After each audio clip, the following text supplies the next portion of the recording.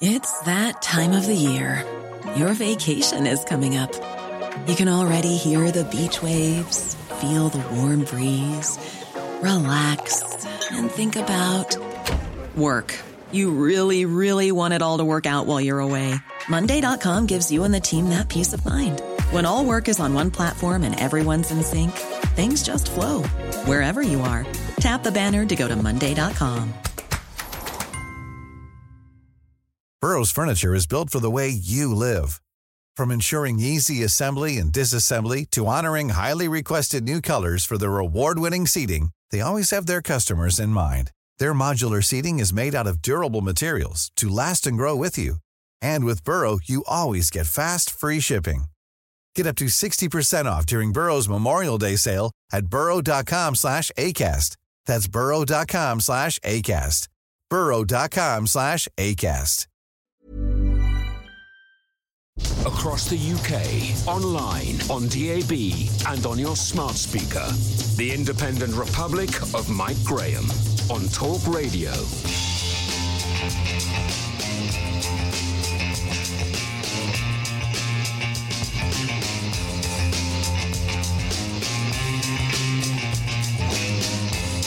Good morning, happy VE Day and welcome to the Independent Republic of Mike Graham right here on Talk Radio. 75 years ago today, the world stopped and stood still. The war in Europe was over. People all over the country stood in the bombed out streets and listened to Winston Churchill's address that told them the Nazi war machine had surrendered to Allied forces on the previous afternoon. A nation rejoiced then, as we do now, in celebration at the end of the death and destruction that had wreaked havoc over a continent for 6 years. The people of Great Britain were free once more. This morning, as we hold 2 minutes silence for the fallen, please take a moment to think of your family members, your friends, and those that you hold dear. And by all means, share your stories with us if you wish. 0344 499 1000 is the number. This bank holiday morning, we will be taking stock of where we are going, and when we can expect things to improve slightly on the economic front. Last week, Dominic Raab made it clear that lockdown will need to continue for the next few weeks unless conditions dramatically improve in terms of the spread of COVID-19. The Foreign Secretary explained that the infection rate is still too high for the measure to be relaxed, but we still await Prime Minister Boris Johnson's speech on Sunday night, where more announcements may follow. But it is bank holiday weekend and the weather is scorching, so I'm assuming there will be a lot of people out and about today. The streets of London are much quieter than normal because fewer people were actually going to work this morning, but we need to know from all of you what you are seeing out there, what you are hearing, and what you are doing this weekend as well. 0344 499 1000. Coming up later on, Georgie Frost joins us with some money-saving tips on mortgage holidays. And because it's Friday, it is time for the Perrier Awards too, an homage to another brilliant week of broadcasting. Our homeschooling section is dedicated to all those people who lived through VE Day. We will have the history explained by Colonel Richard Kemp, former commander of UK forces. But we do want to hear from all of you, of course, as well. You're listening to me, Mike Graham, on the fastest growing radio station on the planet. It is, of course, Talk Radio. Mid-morning with Mike Graham. Talk Radio. So sometime in the next 5 minutes or so, there's going to be a fly past of the Red Arrows, which are going to fly over the centre of London, over Whitehall, past the Cenotaph, possibly very much past this building. So if I see them, I will let you know what they are looking like. I'm sure if you've never seen the Red Arrows, you really ought to try and see them at some point. But if you have seen them before, you'll know quite how exciting it is to watch them with their manoeuvres and their astonishing aerobatics that they get through. Let's talk to Christopher Snowdon, though, of course. He is the man who is head of lifestyle economics at the Institute of Economic Affairs, because by far and away the importance of VE Day will be very much threading its way through this show. We're also talking about where we are with the economy, where we are with COVID-19, where we are with the lockdown, because there seemed to be a bit of confusion in the mass ranks of the press yesterday, just because some newspapers had suggested that you might be able to go and have a picnic this weekend. It turns out that Dominic Raab said, well, you can't really have a picnic this weekend, just wait and see what happens next week. Chris, a very good morning to you. Morning. And a happy VE Day too. I'm not quite sure what to make of the confusion in the likes of Beth Rigby's mind, because it didn't seem that obvious to me that suddenly something had changed on Thursday morning just because the newspapers had said so. No, the announcement was always going to be on Sunday evening, and any changes are going to start on Monday. But I think the fact that the government was leaking this stuff to the press on Wednesday shows how much they are stalling for time. Yes. I mean, I don't think there's any doubt that they are trying their very best to kind of somehow master the fine balancing act of not really telling anyone what to do, but kind of encouraging them to do things. Well, I'm not sure if they know what they're doing themselves, quite honestly. It seems to me that they don't know whether they're trying to suppress the virus altogether, as some countries have managed to do, or if they're still trying to flatten the curve. But if you look at their actions, they're all over the place. If we were trying to suppress the virus completely, we would close the airports, for example. And if we were still trying to flatten the curve and protect the NHS, we would have eased the lockdown off, because the danger to the NHS passed weeks ago. Yes, it would certainly seem so. I think the problem with what happened yesterday was that suddenly, despite the fact that things were looking pretty good and they were reporting this R factor of being somewhere between 0.6 and 0.9, thereby making it obvious that the virus spreading was kind of on the wane, it then went back up again. And I think that sort of caught them on the hop. Well, indeed, if indeed it did go up again, it's a difficult thing to measure very precisely, as I understand. But the way in which the government has moved the goalposts on this, I think, should be profoundly disturbing to anybody who's interested in civil liberties. You know, Boris Johnson's speech today about VE Day, was very good, and obviously VE Day is extremely important. But he said that we wouldn't be free today were it not for what happened in the Second World War. Well, I'm afraid we're not free today. We've literally never been less free than we are today. Do you really think that? Well, when else in history have all the churches and pubs been closed? When else in history? Yeah, but I mean, you can probably live with a pub being shut for a few weeks, and if you can't go to church, that shouldn't bother you. You can worship in private, can't you? Yeah, but nevertheless, we have never had more restrictions on our freedom of movement, what we can do, freedom of businesses to open, even in wartime. Yeah, but I mean, the fact is looking back at what happened during wartime, I don't think you can even compare the two. In fact, it's kind of almost insulting. I'm just watching the Red Arrows flying past, by the way.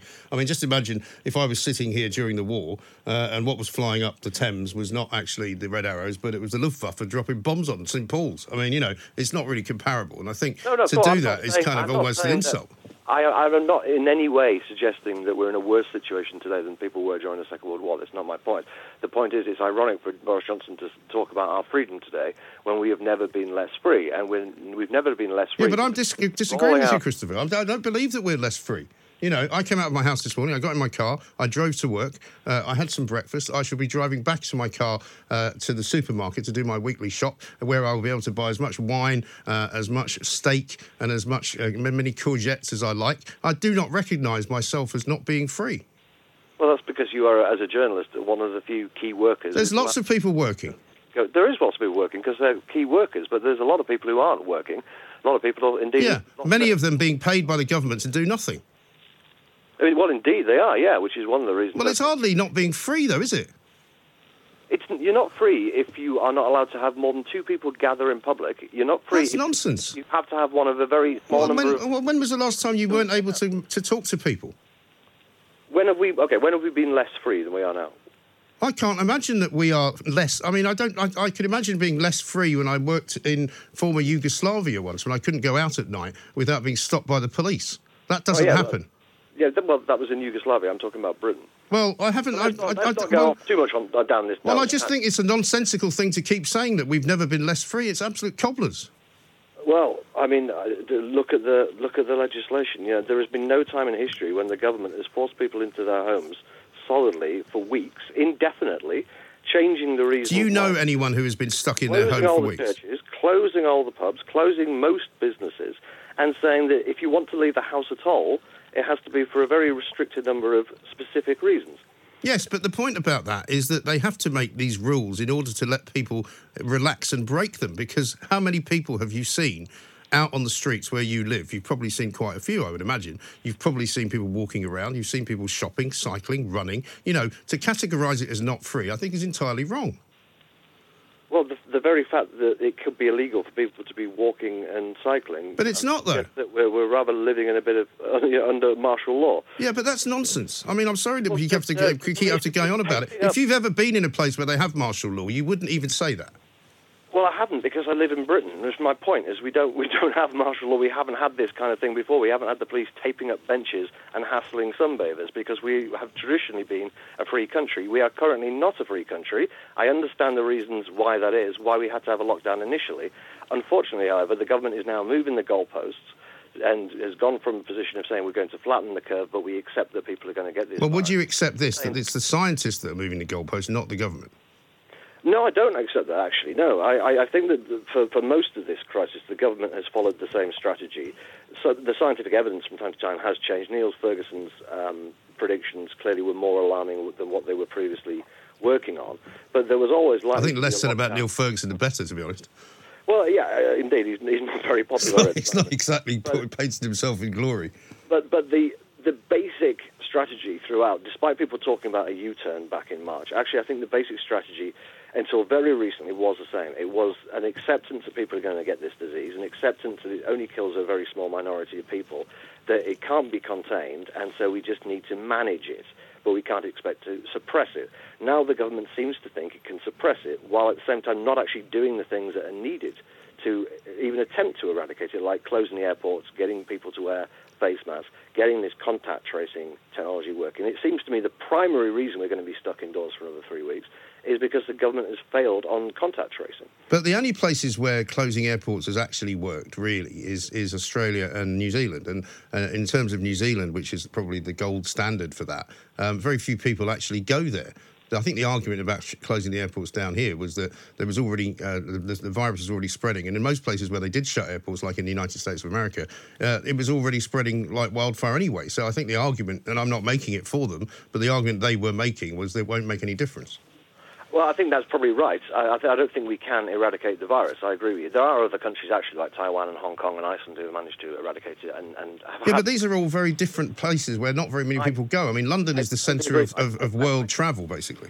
I totally agree. I don't think that eradication is a realistic possibility. No. But if it's not a realistic possibility, we should be easing the lockdown, because the original objective of the lockdown has been accomplished. Yes, I think that's right. But I think, as I say, they have to play this kind of slightly curious game where they say one thing and they watch something else happening. You know, there's no question in my mind that there's an awful lot of people out there and about. And this weekend, it will be bank holiday weekend. You mark my words, you live down on the south coast. There will be loads of people wandering about in the sunshine. There will be loads of people having picnics. There will be loads of people doing the things that the government have said they shouldn't be doing. Because if the government says you can do it, it then becomes an even bigger problem because more people do it and more people do it with less care, if you know what I mean. Yeah, but I think the government should be straight with people. I don't really agree with the idea that we've had a lot of noble lies throughout this crisis. Take face masks, for example. We're told that they don't work. Eventually they're going to say that we have to wear them, or certainly we should be recommended to wear them. Well, they haven't done that yet, and they've had a good 2 weeks to come up with a reason for us to say make sure you wear them. They haven't got the face masks. If you look around the world with how the advice has changed on face masks, they all say initially, the governments, face masks don't work, don't bother with them, we need them in our hospitals. Then when they get enough face masks for the general public to be able to buy them and wear them, they turn on a sixpence and say, actually, in some places they said it has to be mandatory. Yeah, I don't know if that point will ever come, but what they have said is it's a good idea to cover your mouth if you're going into a public place like a supermarket or like the underground. Yeah, they have. Which is probably true. I think it's absolutely true. I think face masks certainly work, certainly if you've got enough people wearing them. But that hasn't been the message from our government yet, because they simply haven't got the face mask. I also think they don't actually want to tell people in absolute specifics what to do. I think Boris Johnson's being quite careful not to order people to do specific things, you know. To say to people you should only go out if you absolutely have to is not the same as saying don't go out. Is it?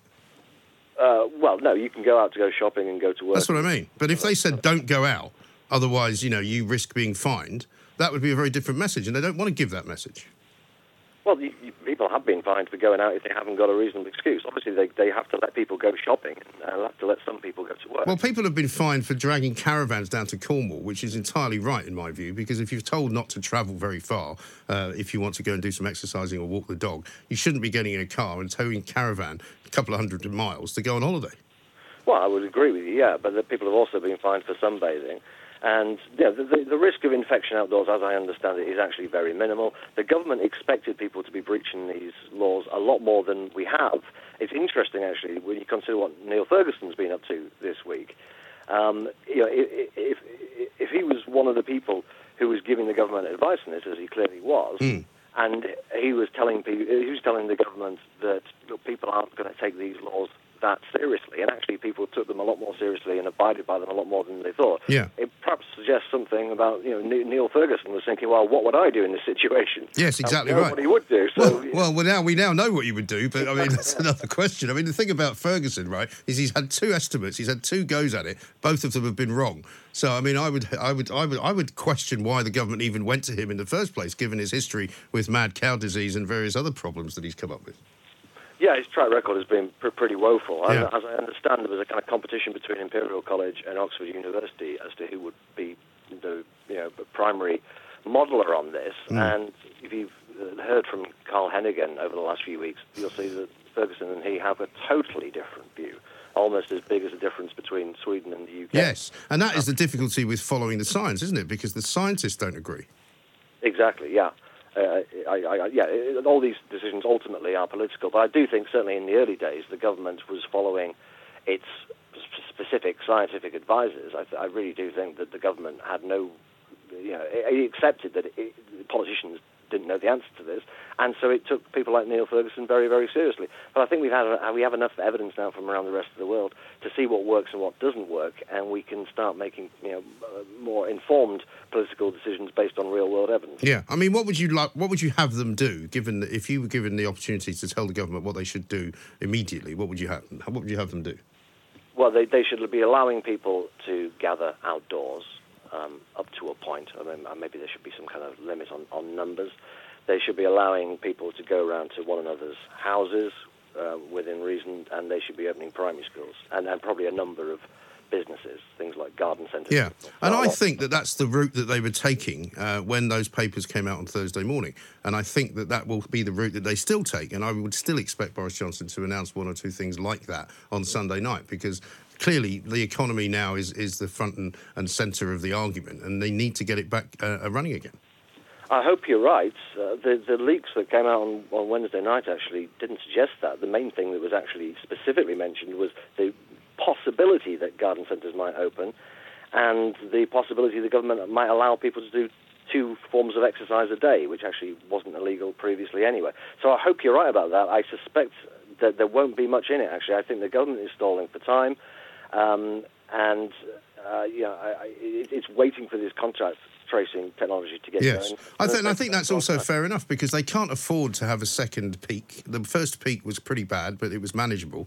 But the second peak might not be so manageable, and I think they have to be very wary of that. And we've certainly seen that in Germany, they're watching the infection rate because they've opened things up a little bit more. And every time you look at another country, it's impossible to say whether they did it better or not really, because it's not over yet. No, of course, we are in it for the long haul. I kind of disagree a bit about the second wave. I think we now know more or less at what point you have to go in lockdown to avoid the NHS being overwhelmed. And I think also as you get more people who have immunity, it would spread less quickly anyway. But I think the government is always going to err on the side of caution now. I think it's really an act of political cowardice. The softest, easiest thing to avoid the hysterics from people like Piers Morgan is just to keep the lockdown in place and just disregard all the human cost and the economic damage that goes with it. I think it's very likely now that we're at the point where the lockdown is killing more people than it's saving. But it's the easiest option for the government to say another 3 weeks of lockdown, another 3 weeks of lockdown. Yes, no, I think the alternative for them at the moment is a worry. But Chris, thanks very much indeed. Chris Snowdon, Head of Lifestyle Economics at the Institute of Economic Affairs. Lots of you have things to say about what he said. Lots of you don't agree with what he said. And of course, we will be listening to all of your views today as well, because it is VE Day. It is a day of celebration, of commemoration. We will be having 2 minutes silence at the top of the hour at 11 o'clock. So listen out for that. We'll also be talking to Colonel Richard Kemp later on in our homeschooling section, who will explain what VE Day really meant to everybody and what this particular 75th anniversary is all about. 0344 499 1000 is the number. It's Friday, of course, so it's Perrier Awards Day as well. Lots more going on. We are live streaming as we speak right now on YouTube, of course, and Facebook and Twitter. Mid-morning with Mike Graham. Talk Radio. The Independent Republic of Mike Graham on Talk Radio. Let's go to the phones and talk to Vicky, who's in Broadstairs in Kent. Hello, Vicky. Hello there. How are you? Hi. I'm good, thank you. Thanks for calling. What have you got for us? Well, I'd just like to tell you about my dad. I couldn't get him to phone. He's 96. Is he? Okay. He fought in the Second World War. Right. He was stationed until 1948 in Germany, fixing it up, and he was at Belsen towards the end of the war. Was he liberating it? Yeah, he said it was the saddest thing he's ever seen. It was awful. I bet. And the Russians going home and all sorts of stuff. But he still works. Yeah. He still drives. Does he? At 96. Blimey. He works for himself. Good for him. He was a pioneer to make a couple of very good bits of machinery that they use in hospital. Okay. That's amazing that he's still working, though. He still does stuff, yeah. So what does he actually? So what does he do now? He's an electronics engineer and a nuclear physicist. Wow, what an incredible man! He worked for power stations as well, right. And he got headhunted at 89 from EDF. Brilliant. He worked for them for a few years. Does a little bits now and again. He advises them. But he's my hero. He's a magnificent man. And his street, where he lives, I've done a party for him today. Oh, that's sweet. And he'll be sat at the end of his drive and telling me stories. Fantastic. Social distancing, obviously. Of course. He's shielding. What an amazing story, and what an amazing man. And do give him our best, Vicky, please, because that is a salt of the earth time. He got married Victory Week. Did he? To my mum. Right. Yeah, they met as war broke out, and they got married Victory Week. Wow.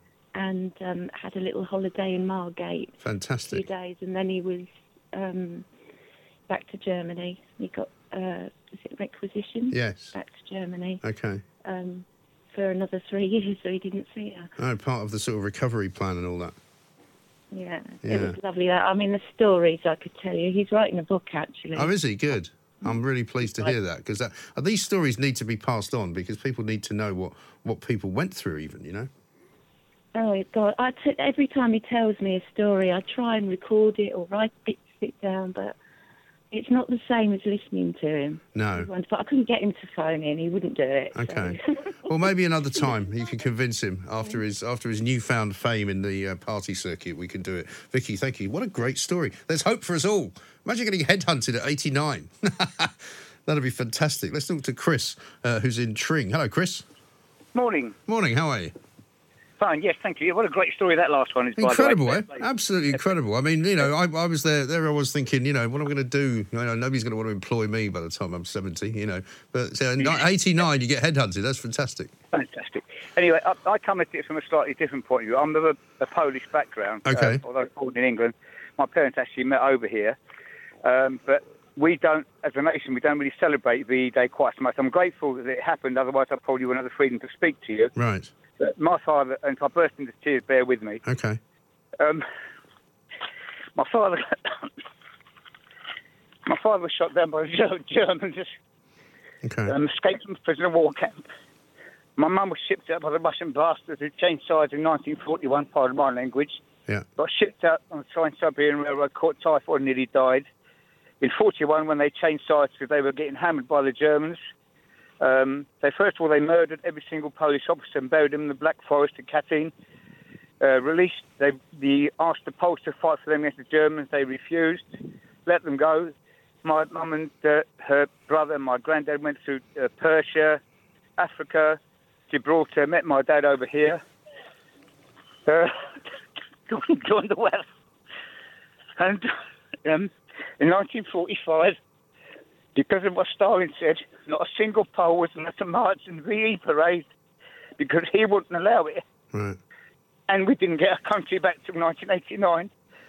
Yeah. And my father was, he was given the choice of going back in 1946 because the English, a lot of the English, or not a lot, some turned and said go home. If you went home, a third of the Poles that went home from England were shot as traitors because they wouldn't fight for the communists against the Germans. So he chose to stay and led a sort of small sort of movement over here. Died at the age of 90 and never got back to his homeland. Right. Incredible. Which is why we don't celebrate it. Yes. No, I can imagine it's very complicated history, that, Chris. Listen, really appreciate you calling in, and I can understand you being very upset by those sorts of things that happen. These are the kind of stories that people have, the kind of things that you don't even know what people are walking around with.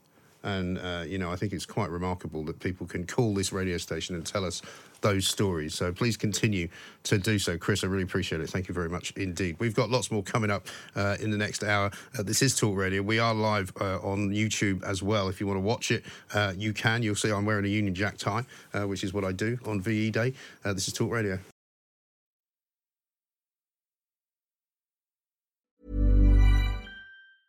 It's that time of the year. Your vacation is coming up. You can already hear the beach waves, feel the warm breeze, relax, and think about work. You really, really want it all to work out while you're away. Monday.com gives you and the team that peace of mind. When all work is on one platform and everyone's in sync, things just flow. Wherever you are, tap the banner to go to Monday.com. Ready to pop the question? The jewelers at BlueNile.com have got sparkle down to a science with beautiful lab-grown diamonds worthy of your most brilliant moments. Their lab-grown diamonds are independently graded and guaranteed identical to natural diamonds, and they're ready to ship to your door. Go to BlueNile.com and use promo code LISTEN to get $50 off your purchase of $500 or more. That's code LISTEN at BlueNile.com for $50 off. BlueNile.com, code LISTEN. Burrow's furniture is built for the way you live. From ensuring easy assembly and disassembly to honoring highly requested new colors for their award-winning seating, they always have their customers in mind. Their modular seating is made out of durable materials to last and grow with you. And with Burrow, you always get fast, free shipping. Get up to 60% off during Burrow's Memorial Day sale at burrow.com/ACAST. That's burrow.com/ACAST. burrow.com/ACAST.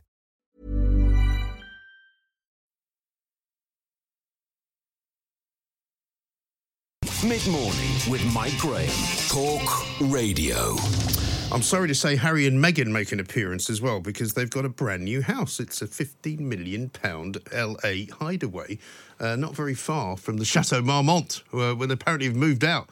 Maybe people got fed up with them. Let's say hello to Charles Ray. Charles, a very good afternoon to you. Good afternoon, Michael. Now, I have to say, before we go any further, great story that it is on the front page of the Daily Mail. I'm rather surprised they don't seem to have any mention whatsoever of VE Day. Well, no, I'm surprised at that as well. Yeah. Others seem to have gone to town on VE Day. I'm a bit surprised that. I can understand why. You and I have worked in newspapers a long time. I can understand why you might want to go with something different as a front page headline. But you would have thought somewhere they would have done. By the way, it happens to be the 75th anniversary of one of the biggest days in our history. Yeah, as I say, I'm a bit surprised. I mean, it's not as if this is a unique day for a number of reasons. And when you think we were going to be celebrating it with street parties and everything else, and we've got to, have a truncated version of it now, yeah, it's a bit strange. Yeah, very weird. Let's talk about the main story, though. Prince Andrew. I mean, we only found out relatively recently, I think, didn't we, that Prince Andrew even had this ski resort chalet. Yes, I think it's been. We've known about it for about a year or so. Yes. Just barely a year or so. He bought it, I think, shares in it in 2014, so it's 6 years. Sorry about that. And they splashed out, shares 13 million, but obviously they've got it on money to be paid at certain times. And according to the Mail, 5 million was due to be paid in January, which they missed paying. That's the pair of them missed paying it. And with interest, it's now gone up to 6.7. Now, intriguingly, he seems to have been saying that they were going to try and sell this chalet now, and with any money that they get, they pay off the debts. Well, it doesn't work. Doesn't work like that. No. You've still got to keep paying your mortgage. Well, exactly right. But, I mean, the suggestion, and obviously we can't make this any more than a suggestion, is that perhaps it was he got some help with the purchasing of this property from somewhere else. Well, yes, you're absolutely right, because, the figures don't add up. When they sold that place down in Surrey for around about £15 million, There was about 6 to 7 million spent on Windsor Lodge, which he had to, fork out for. Yes. So that left, even another 7 million. So if they paid 30 million, then there's another 6 million that has to come from somewhere. And they certainly didn't get it from Fergie because she hasn't got a basketball. Well, she's been Barasic for some time, hasn't she? She certainly has. And they've got money problems. Their money problems have been in the papers for many, many, many years by way of how they get their money, especially the Duchess of York, and how they spend their money. And clearly, this was supposed to be this chalet. And I didn't realise until this morning, maybe I just missed it, I didn't realise that they'd only got shares in it, not actually bought the thing outright. Right. So I'm not actually sure how that was. I noticed reading the Mail that intriguingly that legally he's got the upstairs in the attic and she's got downstairs. Right. I mean, it sounds a bit like one of these rather complicated sort of investment vehicles, doesn't it, in a way? It does. I mean, there's a third party, i.e. the person who is now suing them, right, who obviously has a majority share in it, and he obviously wants, or she wants their money to be paid, and I don't blame them. Again, it's just the Yorks, again, have just splashed out a whole load of money that clearly they haven't got. And as you quite rightly suggested, there is somewhere along the lines they've actually borrowed this money from somewhere. Right. Who knows where? Well, quite, because, this is, again, this kind of shadowy royal world that we discovered when Prince Andrew first became the sort of the spotlight from the whole Epstein situation. I don't even know where those investigations are going or whether they've gone anywhere, but he's obviously stepped back from royal duties. He's no longer now even on the front line of doing anything for the royal family. So you do worry that if he has been involved in some business deal that we never knew about, what did that entail exactly? And if somebody loaned him money, what did he give them in return? Well, right. I mean, it's all right, very well, you and I just sitting around here trying to work out how much money they had and where they may have got it from. But clearly, someone somewhere knows the actual, what actually is happening, where they've got this money. And as you quite rightly say, was it some deal, some murky deal? I mean, there's always these talks about, involvement with Russian oligarchs and everything else, and Far Eastern businessmen and everything else. So it's all a bit murky, but we've come to expect, the Duke of York has been mired in a lot of muck just lately, not least of all with the Epstein scandal. Well, quite. And where do you expect all that to go? I mean, will we ever see Prince Andrew returning to the sort of the public eye, do you think? I don't see Andrew ever coming back on the royal payroll or on the royal treadmill, representing the Queen at various functions. I just cannot see it in, any time soon or any time in the future. There's so much has happened now. I mean, even if Andrew were to do the decent thing and give this statement or appear in a court to answer whatever questions need to be asked and answered, it's still going to be looking as if it's still too late. He should have done this right at the start. I mean, obviously, his lawyers are saying, well, stick it out. But it doesn't look good for Andrew, and it doesn't really look good in a smallish way for the royal family. Well, it really doesn't. I mean, the Queen once again will be making her speech tonight to the nation, and I'm sure it will be as ever brilliant because that's what she's terribly good at. Is absolutely just kind of defining the mood of a nation. We've got Charles and Camilla, presenting a wreath live on television this morning. Presumably we've got Prince William and Kate doing something as well. Meanwhile, over in La La Land, we've got Meghan and Harry, who nobody's heard from. Well, no. Well, we saw them. We saw them in a little video. Or sorry, we saw Meghan and little Archie in a video earlier this week. Yes. No, I meant in terms of VE Day. No, sorry, no. We won't be hearing anything from them about anything at all related. But isn't that sad? Since his association with the military was once so strong. Absolutely. Isn't that awful? I think it is very, very sad because there's a young man who has served his country. And I don't use this easily, brilliantly, with 2 tours in Afghanistan. And we've said this before, where he is, he's become almost reached hero status with this work, particularly the work he's done with the charities for the forces. And we've been hearing that he has missed those connections with it. And he must be sitting at home knowing that this is such a poignant day in our history.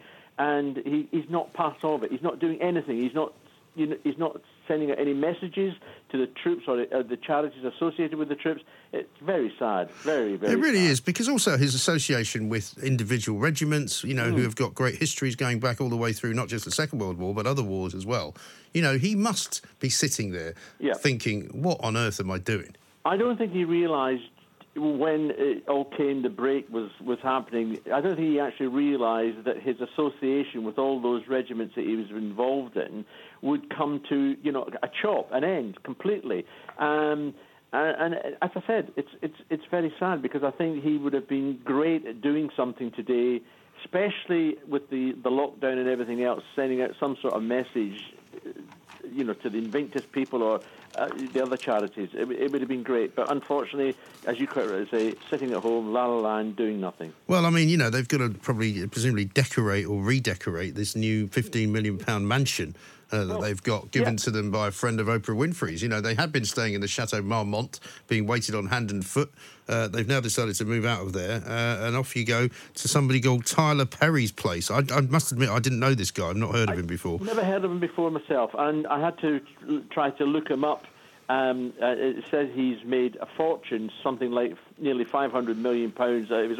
What he's done, because I've never noticed any of his work whatsoever. I've never seen any film that he's actually been in or known he's been in. But yes, as you quite rightly say, it's been fixed up by their joint friend Oprah Winfrey.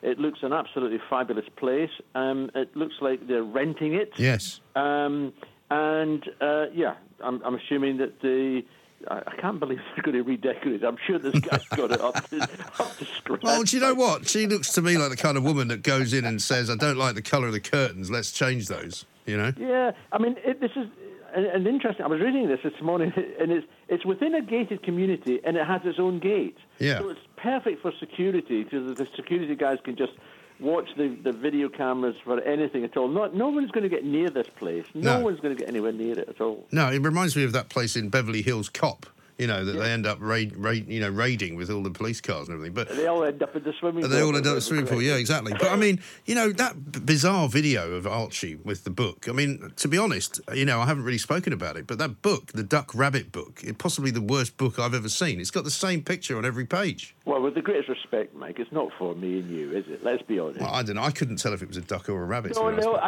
you're absolutely right. Maybe that was the point of the book. I couldn't tell if it was a duck or a rabbit, but I thought that video with Meghan and Archie was reasonably charming. It was fine. I didn't have any problems with that. I've got more problems with the book that they're involved in. Yes. Well, tell us about that. What is that going to be exactly? This is called Finding Freedom, right. and it's being written by two journalists, Omid Scobie and Catherine Durant, I think is the name, and they are supposedly friendly towards the Sussexes and get sort of tips from them. It is alleged. Right. And so people are sort of jumping up and down, sort of saying, well, it smacks of, long walk to freedom from, Nelson Mandela, which is quite right. I mean, I like to change the title to, the Finding Freebies, the short walk to oblivion, to be perfectly honest. It's going to be, if it's supposed to be with their cooperation, or certainly the cooperation of, the anonymous friends that Meghan has and everything else, and set the record straight. I'm not actually sure what record they've got to set straight and what freedom they're actually talking about, to be perfectly honest. I mean, it's not as if they were locked up in the Tower of London for a great many years. Well, you'd think the way that she describes to supposedly her friends about what the royal family was like, that was what she felt like. Well, I suppose you did, but I mean, as I've said to you before, Michael, this is a woman who had everything going for her, who was more than welcomed into the royal family, who bent over backwards to try and make her path, given the problems she's got with her own family, bent over backwards to bring her into the family to help her enjoy what was going on. And I still don't understand why on earth she has decided to up sticks and head back to La La Land. I mean, do you think they'll ever come back at all? That's a $64,000 question, to be perfectly honest. I mean, at the moment, not a hope in hell. And, if they come back, are they just going to be sat at Frogmore Cottage? Are they going to go back onto, royal duties? It's hard to say that they will, and we have to remember that the Queen and the Duke of Edinburgh, who's now retired, the Queen is getting on a bit, so the actual working members of the royal family now are getting fewer and fewer. Prince Charles is in his 70s, and you've got left with William and Kate. And when I say that, I don't mean that in a derogatory sense. I mean, they're doing a fine job, to be perfectly honest. But they can only do so many of the official roles that are taken on. You need younger blood around, and we have to wait for some time before the Cambridge's children are in a position where they can actually help out. No, exactly right. Charles, have a great day. Thank you very much indeed. Charles Ray, former Royal Editor of The Sun there, talking about the £15 million home, which is now occupied by Harry, Meghan and baby Archie. Mid-morning with Mike Graham. Talk Radio. The Independent Republic of Mike Graham on Talk Radio. Welcome back to the Independent Republic of Mike Graham right here on Talk Radio. It is VE Day, so I hope you're commemorating it, celebrating it. We will have the Queen live at 9 o'clock tonight on Talk Radio, making her speech to the nation. It was going to be a massive sort of celebration, a national day of a bank holiday Friday for the first time in many a year. In fact, I can't remember if there ever has been a bank holiday Friday in my memory. But we thought, since we do our homeschooling section of the show every day at 12:30, where people gather their children around the radio and try and learn something that they didn't know much about, we thought today, what better idea to do than actual VE Day itself? And we've chosen Colonel Richard Kemp, retired British Army officer, former commander of the British forces in Afghanistan, because we thought he is a man that would be ideal to tell us all about VE Day, what it meant to people. We've already had some amazing calls today from people talking about their parents and their grandparents and their experiences during the war. Colonel Richard, a very good afternoon to you. Welcome. Very good afternoon to you as well. And a very happy VE Day, which I suppose must mean so much to so many people connected with the military, with different regiments, with the various different arms of the military, the Navy, the Air Force, and then the Army itself. And it's a great opportunity, I always think, to just think back to those times and wonder what people went through and how they managed to have such fortitude that we could really do with some of which today, Yeah, I mean, it means a huge amount to serve as a former member of the armed forces who study war and who sort of predecessor regiments and different parts of the forces and warships fought in the Second World War, which was, of course, the deadliest military conflict in the history of the world. I think 85 million people approximately died in that conflict, which was around 3% of the world's population. Yeah. 1940, so a huge number of people died, and vast numbers of British people, professional military as well as those who would never have dreamt of joining the army in normal times, and the Navy and Air Force fought. Then I think around 2.9 million men had served in the British Army alone during that war. Obviously, quite a large number of those died. About 300,000 British troops died fighting the Germans. It was really quite an extraordinary time, and the end of the surrender. How did that come about? Because obviously, we've seen the movies, we've read the history books, but the actual sort of final, I suppose, pressure that was brought to bear on the Germans and the Nazi regime. What was that? Well, it was a massive military offensive from both the West, where British and American, Canadian, French and other Allied forces fought their way from Normandy, from the landing in 1944, which actually was planned and organised by a former pupil of my old school, Colchester Royal Grammar School, Admiral Sir Bertram Ramsay, who planned that operation. So, thousands and thousands of Allied forces fighting from Normandy across Germany, across France and the Low Countries into Germany, with the sort of Russian meat grinder coming in from the east as well. So the Germans were being pushed on both sides by what turned out to be overwhelming forces, which they could not resist. They tried hard, they fought extremely hard, and won some victories during the course of this fighting, but they were overwhelmed by superior forces. Yes, and it was a remarkable sort of strategic war as well, wasn't it? Because, you know, when you think about the Dunkirk situation and all of the various D-Day landings that happened as well, you know, it was an incredible sort of pincer movement, I suppose, from the point of view of the Allies, trying to kind of even, I suppose, sort of overstretch the German forces and make them fight on so many fronts that they really just lost everything. It was as you say, a huge strategic affair which extended almost around the world. And we shouldn't forget as well that although British people were celebrating VE Day 75 years ago, Victory in Europe Day, the defeat of the Germans and the Italians and their allies in Europe, but meanwhile, the war was still going on against Japan, and thousands of British soldiers and sailors and airmen were fighting the Japanese alongside our American allies in the Pacific, in the Far East. And that part of the war, of course, didn't end until August 1945, which we'll obviously be commemorating in a few months' time. So I think, you know, the celebrations that occurred, which were wild celebrations, quite rightly throughout the UK, were to some extent tempered, I think, by many, many families who knew that their relations were still fighting and dying in the Far East. Yeah. But, you know, Britain played a vital role in that war. The Americans were far more numerous. The Russians were far more numerous. The fighting power of both of those armies was vast compared to the British Army.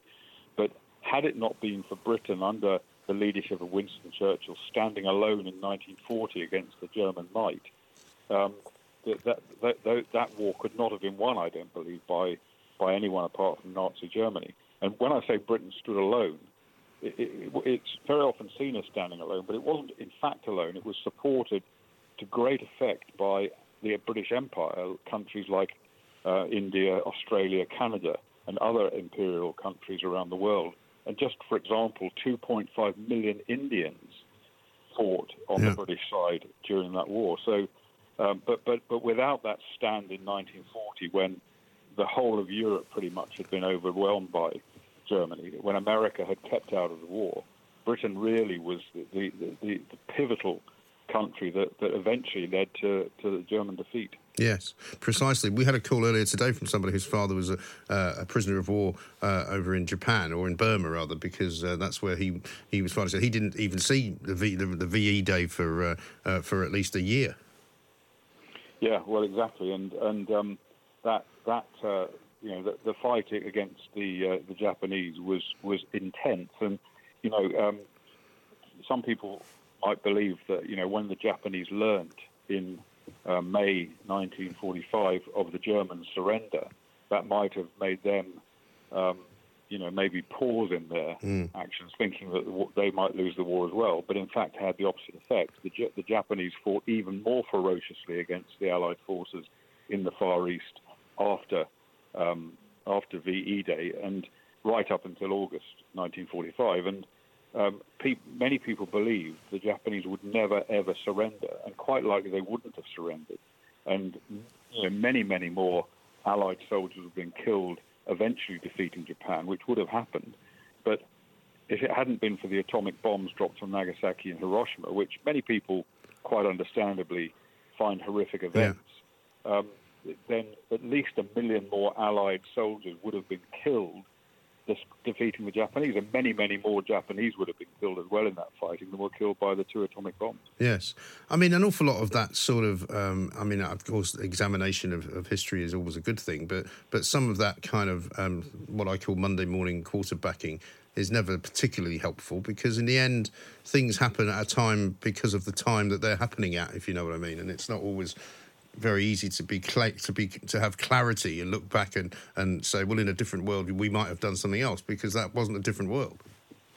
Of course, and many mistakes were made during the war by our side as well as the other side. And it, you know, I always find it amusing is the wrong word, but I'm always sort of slightly baffled by those people who are so keen to criticise, for example, British generals, British officers, etc., for the mistakes they made, and British politicians like Churchill for the mistakes they made. Yeah. But, you know, it's all done with hindsight, and all of these people, some were better than others, some were extremely good, some weren't quite so good, but they were all doing their damnedest to achieve the the overriding objective of defeating the Germans, which, of course, they eventually achieved. And Churchill himself was the first to admit that he made many mistakes during the war, and of course, learnt lessons from them to put them right. But, hindsight is an incredible thing. It's like, in many ways, it's like the situation we're facing now. I wouldn't compare coronavirus to Second World War, but, mistakes are being made by our politicians today on fighting this fight. But, tell me one person who was in a position of leadership either now or then who wouldn't have made any mistakes. They're always the people who are the greatest critics are probably the ones who would have done a great deal worse. Well, indeed, or who have never had to make that kind of decision and they just sit around all day and tell everybody else what they should be doing. But finally, I was also told by one of our callers today that her father married her mother on VE Day, but was then sent back again into Europe for the next 3 years because an awful lot of soldiers were retained, weren't they, inside of the armed forces to take part in the kind of the recovery effort, if you like. That's right, and the war, of course, ended in Europe in May 1945, but that was not apart from what we've been discussing about the Far East. That was not the end as far as the armed forces were concerned. They were then.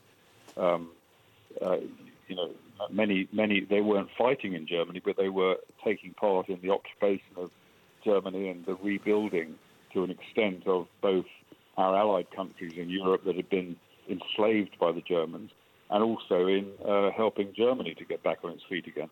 And we shouldn't forget as well that at that time there was still fear of the Russians, the possibility the Russians might continue to advance towards the West. And we kept forces there against that possibility. And indeed, those same forces have remained in Germany up until the present day. There are very few there now, but still a few. I served 10 years of my military career in Germany when we were preparing to fight the Russians if they decided to continue the movement. So, and indeed, conscription didn't end. I've forgotten when conscription ended, but it was sometime in the 60s, 1960s. Right. And rationing continued through until at least, I think, the 50s. So the effects of the war, which we can still, in some respects, this country can still feel them today to an extent, the effects of the war were not ended in 1945. No, exactly right. Colonel Richard Kemp, thank you very much indeed. Former commander of the British forces in Afghanistan, explaining to us what VE Day meant, not just for this entire nation and for the whole of Europe, but also for the individual soldiers, airmen and sailors involved in the war effort as well. Extraordinary day, an extraordinary show we've had today to talk about all of these things, and many, many great calls as well. And if we didn't get to all of you, I apologise. We will talk to more of you as time goes on, because it's a very busy show these days, an awful lot of new listeners, and which I'm very grateful for, which we're all very happy about. And so thank you once again for all of that. Coming up next, it's time for what some regard as the highlight of the week on this show, because it's an homage to my brilliance in broadcasting and the very, very few mistakes that I ever make. It's the Perrier Awards coming up. Mid-morning with Mike Graham. Talk Radio. The Independent Republic of Mike Graham on Talk Radio. It's Friday, it's VE Day, it's 12:47, and it's time for this. Ladies and gentlemen, welcome to the Perrier Awards.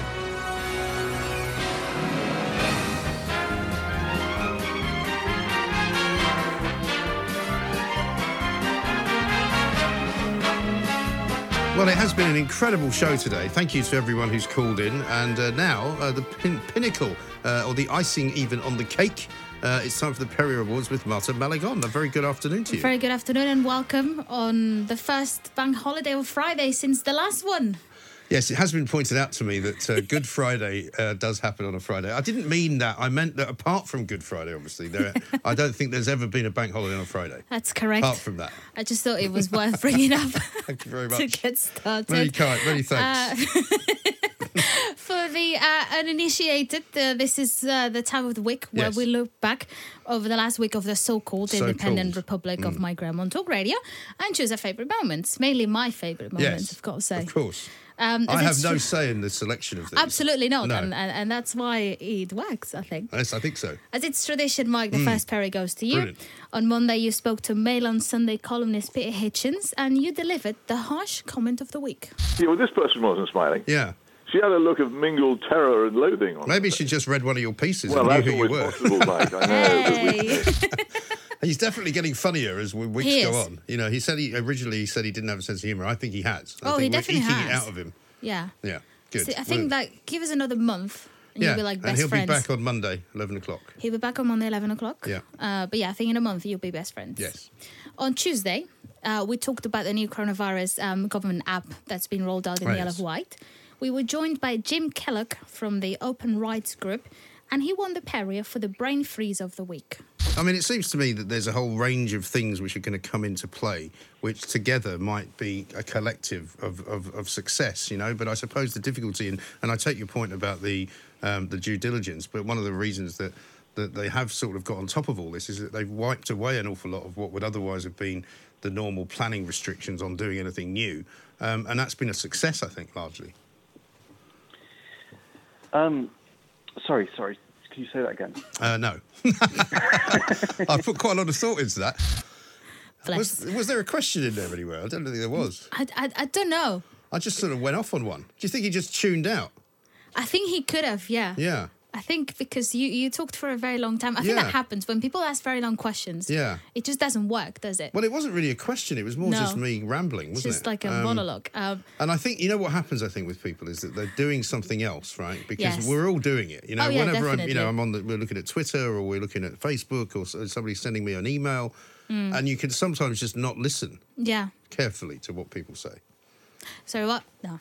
Very good. Very good. Very good. Call it Pat in Stebney wins the Perry for Confusion of the Week. Yes. Oh, good morning. Is it? Yeah. It's still just about morning. Yeah. Well, anyway, morning, afternoon, evening, it's all the same. It's all the same. Coca-Cola. Coca-Cola. Whatever. Yeah. Okay, then. Well done, Well everyone. done, Pat. Another one for you, Mike. Okay. We kicked off Wednesday's show by talking about a professional Professor Neil Ferguson. Yes. And for that, you win the euphemism of the week. The man who said 500,000 people could die from COVID-19 decided it was a great idea to invite his mistress to drive across London, not once, but twice, for a bit of horizontal refreshment. Horizontal refreshment? Yes, haven't seen that one for a while. No. Good one. It is a good one. Very good one. Made me chuckle. Yes. For the glass. Euphemisms are very good, I find. Oh, yeah. Yeah. We get away with a lot by using them. Dr. Mike Smith, you and Giselle Joy. What's wrong with me today? You've turned into Con. It's a bit harsh. I'm sorry. But I take it back. Oh, yeah, I'll get there in the end. He joined us earlier in the week to talk about the link between coronavirus and obesity. You guys... Guys. It's ridiculous. Well, once it starts, you can't stop now. Anyway, you two try to work out how the body mass index works, what it is and how it's calculated. This clip is a little bit long, but it's worth it. You win a joint Perrier for Mathematicians of the Week. Let me help you out here. Hang on a second. Let's get the old Dr. Google out, right? Get 5'4" and convert that into... So 5'4". Forgive me if you're listening to this and going, what the hell is going on? 5'4" in centimetres, right? Is 162. So that's 1.62 metres, right? Yeah, now multiply that by itself. So 1.62 times 1.62. Okay, so 1.62 times 1.62 is 2.62. 2.62. Now, the 12 stone, put that into kilograms. 12 stone in kilograms is, let's have a look. 12 stone in kilograms is 76 kilograms. 76. Now you divide 2.62 into 76. So 76 divided by 2.62, yes? Yeah. All right, hang on. 76. It just never ends. 76 divided by 2.62 equals 29. There you go. Or alternatively, just look in the mirror. We got there in the end. Yes. Bless. Yeah. Make me laugh. It was funny, though. I must say, I did kind of want him to do it that way because I was trying to establish and illustrate how ridiculous the whole system is. Yeah. It means nothing to most people. Well, listen, you succeeded. Thank you. Congratulations. Well done. And it's finally that time of the week. It's been a busy one for the Royals. Ah, yes. Been a particularly busy one for our friends in Los Angeles. Ladies and gentlemen, here's this week's Meghan and Harry compilation. Harry. Harry. You know, the book, I guess, you know what we're going to call it? Look, what are you going to call it? Finding Freedom. Because we've been in chains. We've been kept captive by your family. Now we've escaped to Chateau Marmont. Have you ordered some more avocado, Harry? We've nearly run out of it. Harry, do we have to talk to those Cambridges? We had video call them. I don't want to. Ask me how I am. Happy birthday to you. Happy birthday to you. Happy birthday, dear baby Archie. Happy birthday to you. Harry, let's keep Archie out of the public spotlight. Let's film a video and put it on Instagram for everybody to see him. That's the one. That'll do. That'll do. Happy birthday. Happy birthday, Archie. And happy VE Day as well. Yes. Why not? Why not? From Meghan and Harry to the classic word of the week. In the homeschooling section, it will be particularly good if you're one of those people who's a bit unnerved, is what I meant to say. Did you? I did mean to say unnerved, that's right. It's true. Well done. And finally, here's a news bulletin special to end this week's edition of the Perrier Awards, because there have been many incidents with our news bulletins this week, and I think it is important that we draw attention to them just for the sake of comedy. Indeed. And our own amusement. The first one is for you, Mike, for crashing a news bulletin to ask for a cup of tea. How the restrictions will be eased on Sunday. Defence Secretary Ben Wallace has... I didn't realise that it was going on out there, you see. I know. There should be a sign. We can like an on-air sign. Yeah. Yeah, maybe. Anyway, you were calling for our wonderful assistant producer, Gabby. It's lucky I wasn't shouting something else, isn't it? Yeah. Oh, no, God. that would be awkward. Yeah, it would be. But do not worry, because you're not the only one who has infiltrated the bulletin earlier this week. Afternoon producer and tanks enthusiast Ricky J. Freelove always comes into work with all guns blazing, and this week has been no different. With the sonic boom of a red arrow, he wins the Perrier for Sneeze of the Week. Has not met UK standards and so isn't being used by NHS workers. Can we play that one again? That's ridiculous. Has not met UK standards and so isn't being used by NHS workers. Sounds like a dog barking. Unbelievable. Oh, bless him. But he knew the news was going from over there. Of course he knew. You know, that's a shocking state and, you know, of affairs. newsreader Sandy Wall was very quick to react to it, and she won the Perrier for the Dig of the Week. Weather. And I have taken a tissue to the person sneezing in the background. They're all right. Yes, well, Thank some goodness. people have been sent home for less, Well, yeah. you know. Be very careful, Mr. Freelove. Yes. And then finally, Paul Sammy War as well was the victim of the technical failure of the week. Professor Carol Sikora has been telling Mike on Talk Radio the government needs to review the science for this next stage. We want to get Britain back to work. You can hear the mouse clicking. Oh, Bless. they're always the best ones, those. Oh, bless. But Well there you go. That's all for Well the Perrier done. Awards. Thank you. And there'll be more next week. The Perrier Awards on Talk Radio. Talk Radio. Across the UK, online, on DAB, and on your smart speaker. The Independent Republic of Mike Graham on Talk Radio.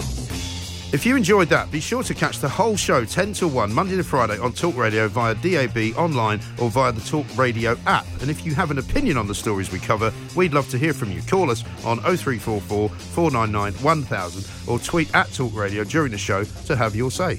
Mid-morning with Mike Graham. Talk Radio. Imagine the softest sheets you've ever felt. Now imagine them getting even softer over time. That's what you'll feel with Boll & Branch's organic cotton sheets. In a recent customer survey, 96% replied that Boll & Branch sheets get softer with every wash. Start getting your best night's sleep in these sheets that get softer and softer for years to come. Try their sheets with a 30-night guarantee. Plus, get 15% off your first order at bollandbranch.com. Code BUTTERY. Exclusions apply. See site for details. Planning for your next trip?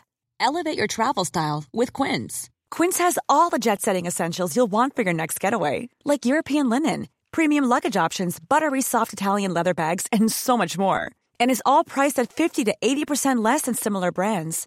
Plus, Quince only works with factories that use safe and ethical manufacturing practices. Pack your bags with high-quality essentials you'll be wearing for vacations to come with Quince. Go to quince.com/pack for free shipping and 365-day returns.